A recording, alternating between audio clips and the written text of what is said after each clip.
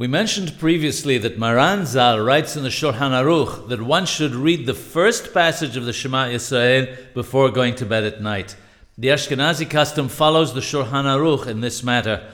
The Mishnah Berurah adds that if one prayed Arbith while it was still day, he should read the entire Shema and have in mind that he is fulfilling the Muswa of reading the Shema as well as remembering Yesiat Mitzrayim, the Exodus from Egypt. He states further, however, that it's preferable to read the entire Shema before retiring at night, since it contains 248 words, which are a protection to the corresponding 248 limbs of the body. In order to make it 248 words, he mentions that the three words El Melech Ne'eman should be said before the Shema.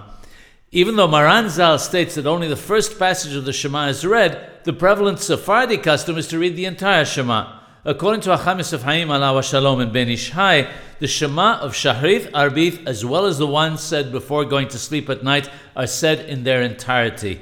In order to make up the total of 248 words, one must repeat the last three words at the end of the Shema, Hashem Elokechem Emet.